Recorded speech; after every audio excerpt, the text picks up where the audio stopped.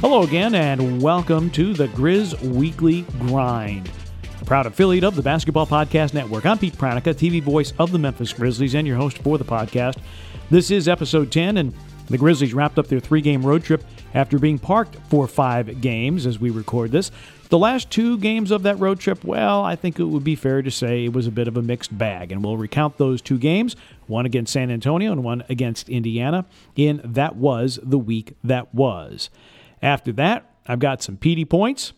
And then in NBA story time, we are going to tell you the story of how and why the referees show up on time. It is one of the most frequently asked questions I get. Where does Brevin come up with, and they showed up on time when we talk about the referees at the top of the telecast? I will answer that question for you. I've answered it in other forms, but I've never answered it on the podcast, so I will do that, and that will be our NBA story time. Now, we'll wrap up the show with another friend of the program, actually an old friend of the program, because you might remember a while back we had welcomed TNT play-by-play man Brian Anderson as our friend of the program, and today we've got part 2 of that conversation. Now, if you're curious, part 1 included his thoughts on the Memphis Grizzlies as B.A. and Grant Hill had called the MLK Day game against the Phoenix Suns. If you want to reference part 1 of our conversation, that actually is in episode 8 of the podcast. So that's how we'll wrap up the show with Brian Anderson, friend of the program. But first, let's lead everything off with That Was the Week That Was. I think you all remember that the Grizzlies had beaten San Antonio soundly in the first game out of the 5-game suspension break with a solid 129-112 win over the Spurs in San Antonio. And, at that point, the predominant question was, will the Grizzlies be rested or will they be rusty? Well, clearly they were rested, and they weren't very rusty because they did such a great job with the Spurs. And, then the question is, okay, you've got a day off. Were you running on adrenaline? Can you possibly duplicate this effort against a good San Antonio team that is middle of the pack young in terms of the NBA, but as far as Greg Popovich is concerned, it's the youngest team he's ever had.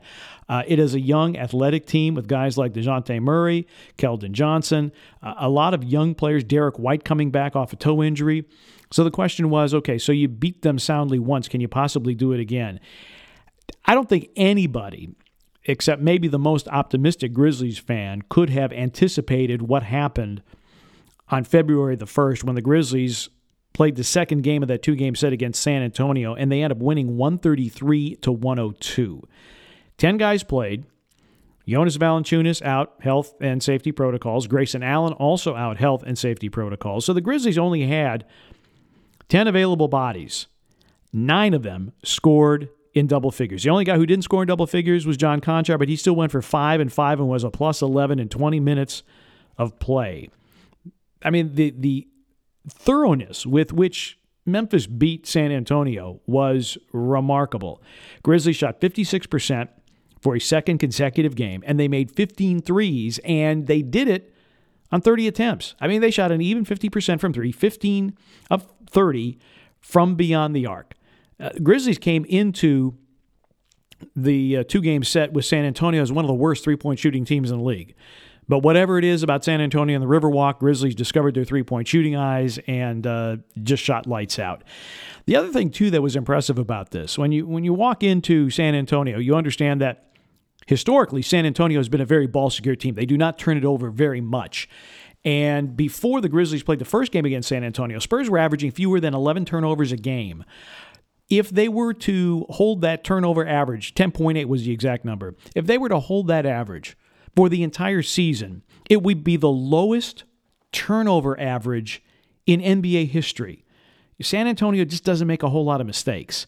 And the Grizzlies have earned their bread by turning other teams over. So the question is, you've got the good forced turnover team against the team that doesn't give it up very often. So what happens? Well, on February 1st, on Monday night, Grizzlies turned San Antonio over 15 times. It's not a huge number. It's a good number, defensively speaking, but the Grizzlies were supremely opportunistic. They scored 30 points off those 15 turnovers. Because the other thing San Antonio does is when they do turn it over, they typically don't give up points. Well, they did against the Grizzlies, 30 points off of 15 San Antonio turnovers. Afterwards, Greg Popovich very magnanimous in defeat. Got in front of the assembled media at AT&T Center, said they kicked our butts, they played harder, they were more physical, they sliced us and diced us, and after probably about 60, 70 seconds of praising the Grizzlies, he turned on his heel and walked away and did not take any questions from anybody. And this was a San Antonio team that had been playing pretty well. They had just beaten Denver. They had a tremendous offensive explosion against the Boston Celtics, and the Grizzlies were able to hold them to 102 points in that second game. So the Grizzlies split the 2 games with San Antonio in San Antonio, and for the first time now, the Grizzlies have won 3 straight games at AT&T Center. Never had been done before. Grizzlies do that.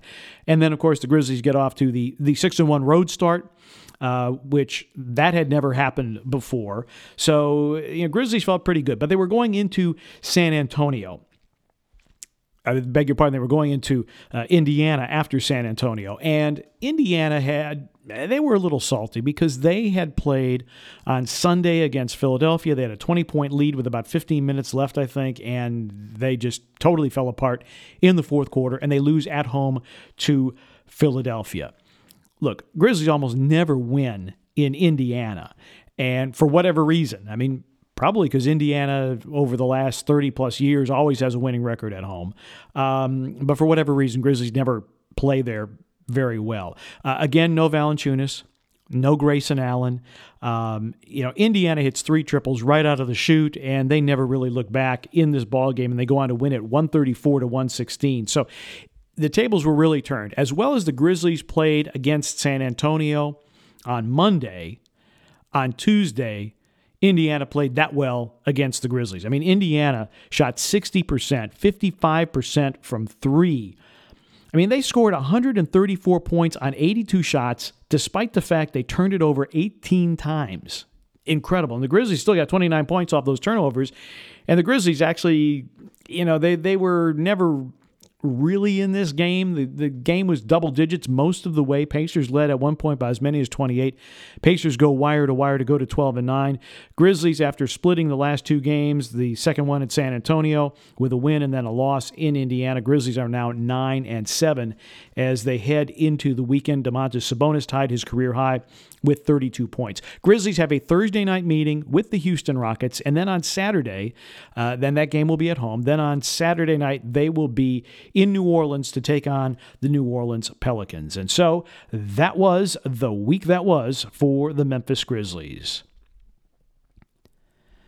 And now let's get to some PD points. And, I just talked about the Indiana game, and things obviously did not go well for the Grizzlies. And a lot of guys did not play up to their normal expected capabilities. Part of that might have been third game 4 nights, had 5 games postponed, and so was the conditioning not all there. I mean, you could make a lot of excuses or rationalizations for why Indiana won in a blowout 134-116. Bottom line is, Indiana's really good. They played about as well as they could possibly play, and the Grizzlies did not play up to their standard. John Morant had a very un-John Morant-like game. 10 points, 5 assists, 4 turnovers, just 2 of 10 from the floor. Did make 6 of 6 from the free throw line. Afterwards, he was the guy saying, look, it's on me. I was a no-show tonight. I have to be better. I have to bring it every single night. Like I said, a lot of guys did not play up to their capabilities. Ja was one of them. Ja took it to heart, and I thought did a great job as a leader saying, look, this is on me. I was a no-show. I think he's probably a little too harsh on himself. He was hardly a no-show, but Indiana did a really good job defending him, and I like the fact that Ja took responsibility for it, even though certainly Indiana had a lot to do with the Grizzlies' struggles in that ballgame. I mean, Grizzlies still shot 45% from the floor and made 23 of 24 from the free throw line. It's not that they played horribly. It's just that Indiana played about as well as they could. PD point number 2, the NBA is starting to see improved COVID numbers. As we record this, the release just came out from the NBA that there are no new positive cases in the NBA, which is really, really good news because we had gone through that spate of postponements. Grizzlies lost a total of 6 games, the one against Minnesota, and then 5 straight games as they tightened the protocols up a little bit, and it was hard for guys to really get any work in. It was back to the earlier COVID days. One player, one coach. That was all that you could do. You couldn't really be doing 5-on-5. And Washington also was parked for a substantial amount of time, but it's good to see that the numbers are back to 0. So 0 new COVID cases in the NBA. And whether it is the new protocols or guys are just adhering to the protocols a little bit more stringently than they had in the past, whatever it is, it's good news. In a previous edition of the podcast, I just don't think that having an all-star game is a really good idea. I know that they're voting. I know that they're going to name all-star teams, but I'm not sure that we need to bring guys to Atlanta in the middle of a pandemic. I still don't get that. I really don't. Final Petey's point. This is kind of interesting, and sometimes when you research and you prepare for a game, you never know what you're going to find. And one of the things I found out courtesy of StatFactor LLC, who does some research for me and for Brevin Knight, all paint shots are not created equal. For a number of years, you would typically look at, or you would think that you would look at the top paint scoring team in the league and figure that they were going to the free throw line an awful lot because they were attacking the basket. Well, the Grizzlies are they're last in the league in free throws attempted per game. And so, wait a second. They're number 1 in scoring in the paint. Why are they not getting to the free throw line? Well, you break down the research, and all paint shots are not created equal. And there was a sharp contrast between Indiana and the Grizzlies. Indiana is one of the better paint scoring teams in the league, but what they do is that their shots in the paint typically come within the defensive restricted area, that little half circle right around the basket. A lot more physical contact there. Grizzlies get a lot of paint points, but how do the Grizzlies get paint points? They're one of the biggest floater teams in the league. And so you'll have a guy drive, elevate maybe from the foul line, short of the dotted line at the bottom of the free throw circle. Well, it's still a paint point, but by and large, there isn't nearly as much physicality at that part of the paint.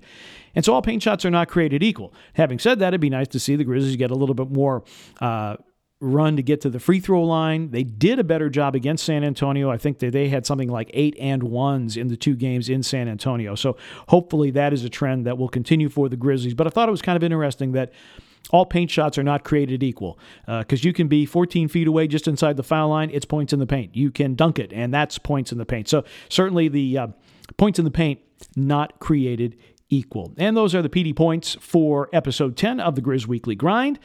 And time now for a little NBA story time. One of the questions that I get most often is, where did Brevin Knight come up with, and they showed up on time when we introduced the referees at the start of the game? For those of you who have not watched games on Fox Sports Southeast, what I will always say at the start of a telecast, I'll say, Brevin, as you all know, we have 3 officials. And he chimes in, and they showed up on time. And then I said they've been assigned by the NBA, and then I named their names and playoff experience and things like that. So how did this all happen? Well, when I was in Portland as their television voice for 4 years, Mark Mason was the public address announcer, and he would say at the start of the game, the 3 officials as assigned by the NBA are ... And I thought that sounded pretty cool. And I thought maybe it was what the league wanted us to say in terms of introducing the referees. And so I just came up with we have 3 officials. They have been assigned by the NBA. And one day I'm doing this, and I just pause for a breath. And Brevin decides to just throw in there, and they showed up on time. There's no rhyme or reason for that. He simply did it to have something to say. We did have Derek Richardson just flat out not show up for a game in Brooklyn earlier this year, and we never got an explanation as to why exactly that happened. But by and large, yes, the referees do show up on time, despite the fact that right now scheduling referees is very, very difficult in this COVID environment and commercial air travel. But so that's how, and they showed up on time, ended up in our pregame mention of the referees. So there you go. That's today's NBA story time. Hope you enjoyed that. We'll try to clear up some other mysteries. If you have any questions for me that you want to send, my DMs are open. At Pete Pranica is the Twitter handle. So if you've got questions, DM me your questions, and we'll answer them, and maybe it'll be another edition of NBA story time. Now, for the final segment of the program, it's our friend of the program. Brian Anderson has been calling NBA games on Turner Sports since 2012. You can also hear him on Turner's coverage of the Major League Baseball playoffs, golf coverage on multiple outlets, and college basketball for the NCAA tournament. He's also the voice of the Milwaukee Brewers. In today's installment, he tells a great story about the Brewers' legendary radio announcer, Bob Uecker. But first of all, he tells us what it is like calling games for TNT, literally from his basement. And now Turner Sports has invested heavily because as you do this podcast with me and as you are doing games from your storage area that has been outfitted by Turner into a little TV studio, now that's a different experience than being in Orlando with everybody else. But you're in Milwaukee, Grant Hill is somewhere else, Jim Jackson is somewhere else. Give us a sense of what the challenges are like. You know, Brevin and I are in arena to do games and we're side by side, but you don't have that advantage when you are doing games on a national basis. So what is it like now doing these games? Well, we're a little over a month into it now, and now so the newness is wearing off. So now the challenge is to try to find some energy and find that adrenaline because, you know, you look around. I'm in a room here. I'll give you play-by-play of my room, but I'm in a 12 by 9, a 12 by 4 by 9, so 12 feet long, 4 feet wide, 9 feet tall. And there's acoustic treatments everywhere. It sounds good. It feels good. It's a very comfortable space carved out of my basement in Wisconsin in my home. So in front of me, I have monitors that are program, which you see on television. And then I have a monitor up above that, which is a quad box.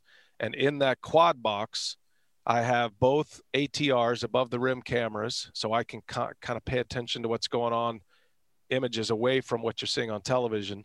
And then I have my partner in a box so I can make eye contact and we can have some kind of nonverbal communication. And then I have a smaller box with program in there as well. And then I have a stats monitor. I have a Zoom call, which is exactly where you are now on this particular podcast, where my stats guy is. And we communicate this way. I have him patched into my right ear.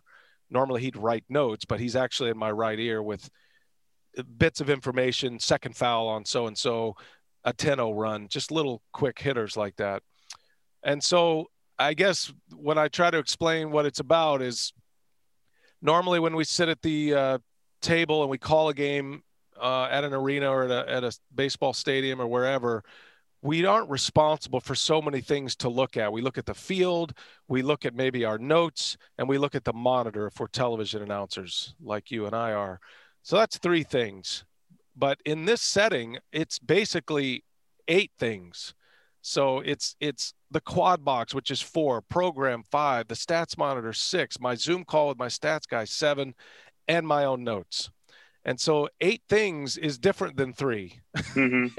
And so when you're used to doing this for over 20 years, like I have been, you have to train your brain and your eyes to remind yourself to go to these different places with your eyes, because you'd be absorbing that if you were at the arena. For example, if a guy steps on the 3-point line when he shoots the ball, maybe it's just a toe, you're absorbing that. You see the referee put his fingers down, like a long two fingers down, or raise his arms up as a 3-pointer, or raise his arms up, one arm, that it's going to be a 3. So you kind of lose that peripheral perception, I guess is the best way to call it. So every game that I've done in this setting, I've either stepped on my partner a couple of times a day, or I've missed something on the floor, whether you hear a whistle, but maybe the camera that you're looking at doesn't have the officials in it. So you don't know if it's out of bounds, if it's a charge, if it's a block, whatever. You really just don't know. And so you have to change the way mechanically that you do this, whereas you're playing defense a lot more from an announcer perspective. You're not just letting it fly. You're absorbing it, trying to let your brain compute, and then speaking about things more in the past tense, I guess. Right. I know you understand what that means, but for the audience, it's more, a 3-pointer goes in by Ja Morant. It's like, and Ja Morant now has 4 3-pointers in this game, as opposed to, whoa, Ja Morant hits another 3, because that reactionary moment as you watch it at home, it's a second behind. So people who are watching this at home, our greatest fear in life as announcers is to be behind the play. We're behind every play in this setting because it's bouncing from all over the world and country, you know, Atlanta to the venue to me in Wisconsin. So we're just not seeing it. Amazing technology, but it's still about a second of latency. And so you call things more in the past tense, and it's not hard. It's just different. And now we're getting used to it. And I say all of that because I'm very grateful not to have to get on an airplane and fly. And this virus is a nightmare. And I'm very happy to be home and still be able to work. My wife has an autoimmune disease, so I'm very grateful that Turner Sports and Warner Media has gone to the expense to try to pull this off so we can continue to entertain and do our jobs on some level. But all that being said, Pete, you can't be great at it. You know, you can't be a great play-by-play guy if you're just not there and you're not seeing and absorbing all of that and feeling the crowd and feeling the players and hearing the whistles, and you just can't. You can get by because we have muscle memory. Right. Like when it's you good do enough. road games. Yeah, we can get by and it'll sound somewhat the same. And to the untrained ear, maybe it sounds exactly the same, but you just can't be great at it. No, Shlomo Sprung had interviewed me for an article for Awful Announcing. And I said, you can put out a good show. It's almost impossible to put out a great show. Yes. Doing it from distance as we are. You talked about it. And you can really butcher a good game if you're not completely on your toes. And I say that because imagine my setting in my basement. Okay, everybody's gone to bed. It's a West Coast game. It's the fourth quarter, LeBron James, and here comes my dog walking in, plops down and wants a belly rub, right? So like home Brian is different than TV Brian. That's a different person. And I'm looking at this dog who has no clue or care. She wants a belly rub, and I'm trying to call an NBA game in front of 2-3 million fans, and I've got to like get my blinders back up. So it's those moments. They happen all the time. One last thing, we talked about the entertainment, and you have crossed over because you were at the Golf Channel for a period of time. You've done sidelines for the San Antonio Spurs, doing baseball with the Brewers. The COVID relief match, I remember that back in there was around Memorial Day. I think it was late May.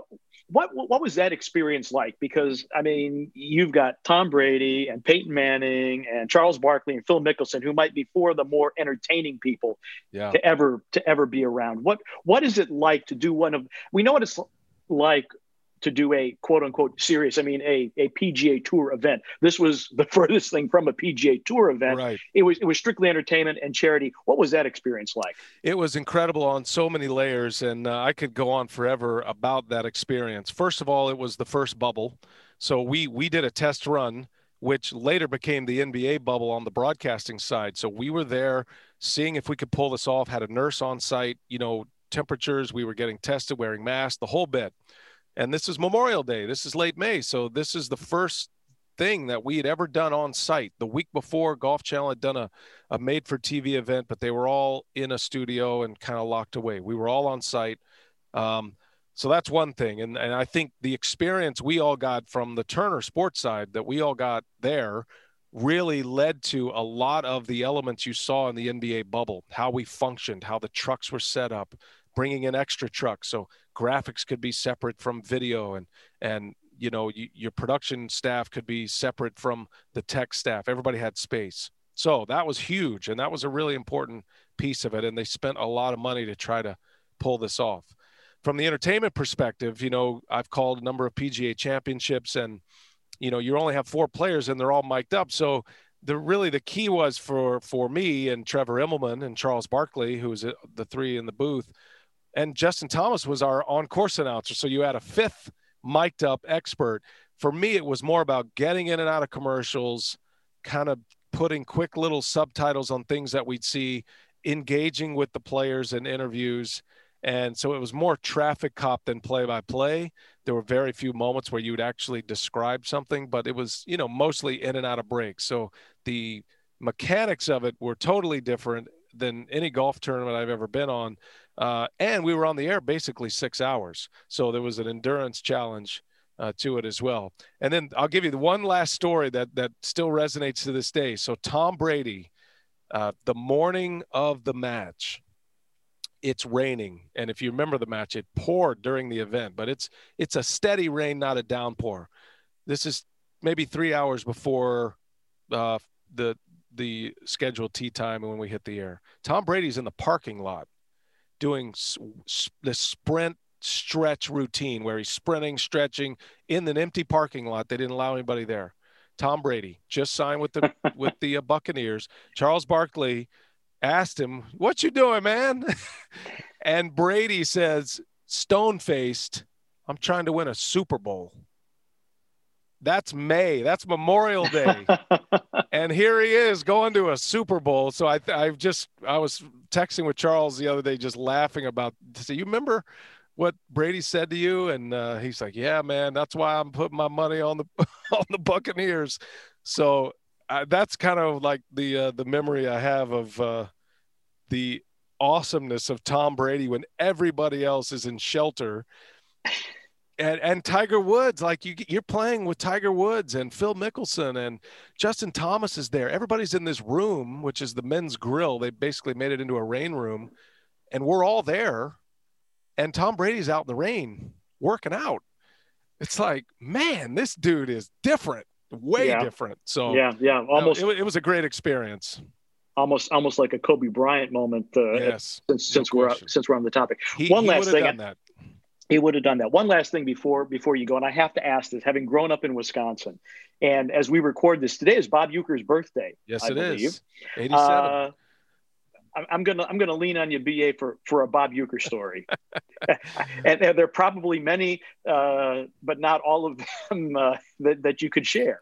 Well, I will share this with you because you are a fellow cheeser. One thing about being in the inner circle of Bob Uecker is that you don't share any Bob Uecker stories because he made that very clear when I first met him. But I will say there are a number of, I play a lot of golf with Bob Uecker. My favorite memory of Ueck, when I first started with the Brewers, 2007, I did the whole spring training. I went there for 6 weeks to get to know the team. I left the Spurs and Golf Channel to go take the Brewers job. And I spent the whole time there. And I really was eager to meet Bob Uecker. And Bob Uecker had, in a small way, he had a little bit to do with me getting the job. His best friend was a guy that I knew well when the job came open. Through, third party, I asked him if he would ask Bob if it would at least mention my name to the bosses, which he did. And the story is that they pulled my demo materials out of the no file because I hadn't done any Major League Baseball at that time. So anyway, I kind of knew Bob through this guy named Murray Burnett, but he iced me the entirety of spring training. He said hi and bye. He wouldn't talk to me. He wouldn't share anything with me. He was an ass to me the whole time. And I'm thinking, well, that didn't go the way I was hoping it would. I thought Bob Uecker was this great guy, and he was not to me. He was brutal. So first road trip, we go to Miami. Maybe it was the second road trip. We go to Miami, and I've just come from the Golf Channel, right? So my handicap is about a 2 at this point, and I'm playing really good. I'm shooting par, somewhere around there between 70 and 75 every time out. So Bob Uecker, we're walking off the bus into the hotel, and he grabs me by the arm. He always sits in the front left on the bus. He grabs me by the arm. And as I was coming on the bus, actually, and he goes, "Hey, I hear you're a stick." And if you're a golfer, you know what that means, right? And I go, "Well, yeah, I play okay." He goes, "Hey, let's go play. Let's go play. You got a place here? You got a friend?" Because I had a buddy that had a course in Miami. So we set it up. We go play. There's nobody on the golf course. It's just us. It's like a weekday, and we go early in the morning. Crack of dawn. He wants to get up early. And so we play with the head pro and the club champion. And so now we're playing, and they want to get close to Bob and the whole bit. Bob, the first 9 holes, he tells me everything I need to know about being the Brewers announcer on television. He lays out the whole structure of the organization, the ownership. Here's who you need to know. Here's the guy you don't need to piss off. Here's the guy that you need to take care of. Everything. It was amazing. And I'm thinking, finally, I've broken through. So we get to the 10th tee, and I'm not even keeping score at this point because I'm just like totally engaged with Uke. And he goes, hey, I think we can take these guys. This is the head golf professional and the club champion on their course. And at this time, he's 70 years old and, whatever. And I'm like, okay. So we play him. Bob's like, hey, we're taking you guys on. Best ball. And I'm telling you, Pete, I said a prayer at that moment, like, Lord, I've never prayed to play good golf because I don't think that's really you don't want to waste a prayer like that. And I said, please let me play good right now. We have no chance against these two guys. It's their course. And we used every one of Euchre's tee balls, and I played my tail off. Probably the best 9 holes I've ever played in my life. I think I had 3 birdies, and we beat them. And from then on, Bob Uecker was like, okay, pal, we're in. And I was in. I swear, golf has created so many opportunities in my life. I love the sport, but that day, I will never forget that day in Miami, playing golf with Bob Uecker and him wanting to gamble and challenge these guys. And he made those guys buy us lunch. I think they bought us some memorabilia, some shirts. He made them buy everything. He was putting stuff. He was like Rodney Dangerfield in there. I have 2 of these and 2 of those, and put it on Bob's bill, the other Bob, who was the head pro. So what a great memory. And there are thousands of stories very similar that I could spend hours talking about, but he's a gift to humanity, that guy. Yeah, he's an absolute treasure. Brian, thank you so much for the time. And when all this is over, open invitation, TPC Southwind. You, me, Brevin will go swing it. And Bob Uecker, and we'll take you guys on. Okay, you bring Uecker along. That'd be fine. Thanks so much for the time, Brian. All right, Pete, you're the best, man. Appreciate you and everything you do in all walks of your life, man. You're one of the great ones. Really and truly, I did not tell Brian Anderson to say that. He is very, very kind. We are personal friends, and we share notes from time to time on broadcasting and getting ready for our various games, particularly if we're calling the same game, he on national TV and me for Fox Sports Southeast. So really appreciate his time. That does it for this edition of the Grizz Weekly Grind. Hope that you enjoyed it, and a reminder that today's episode was brought to you by Garner Framing. If there was one thing you could do, one bold action you could take, one inspired choice you could make, one investment guaranteed to transform Memphis, would you do it? If that answer is yes, here's your chance. The Grizzlies Foundation is looking for Memphians to be the difference in a child's life by becoming a volunteer mentor. There are 800 youth in Memphis waiting for your decision today, so don't delay. Join the movement. Be a mentor at grizzliesfoundation.org.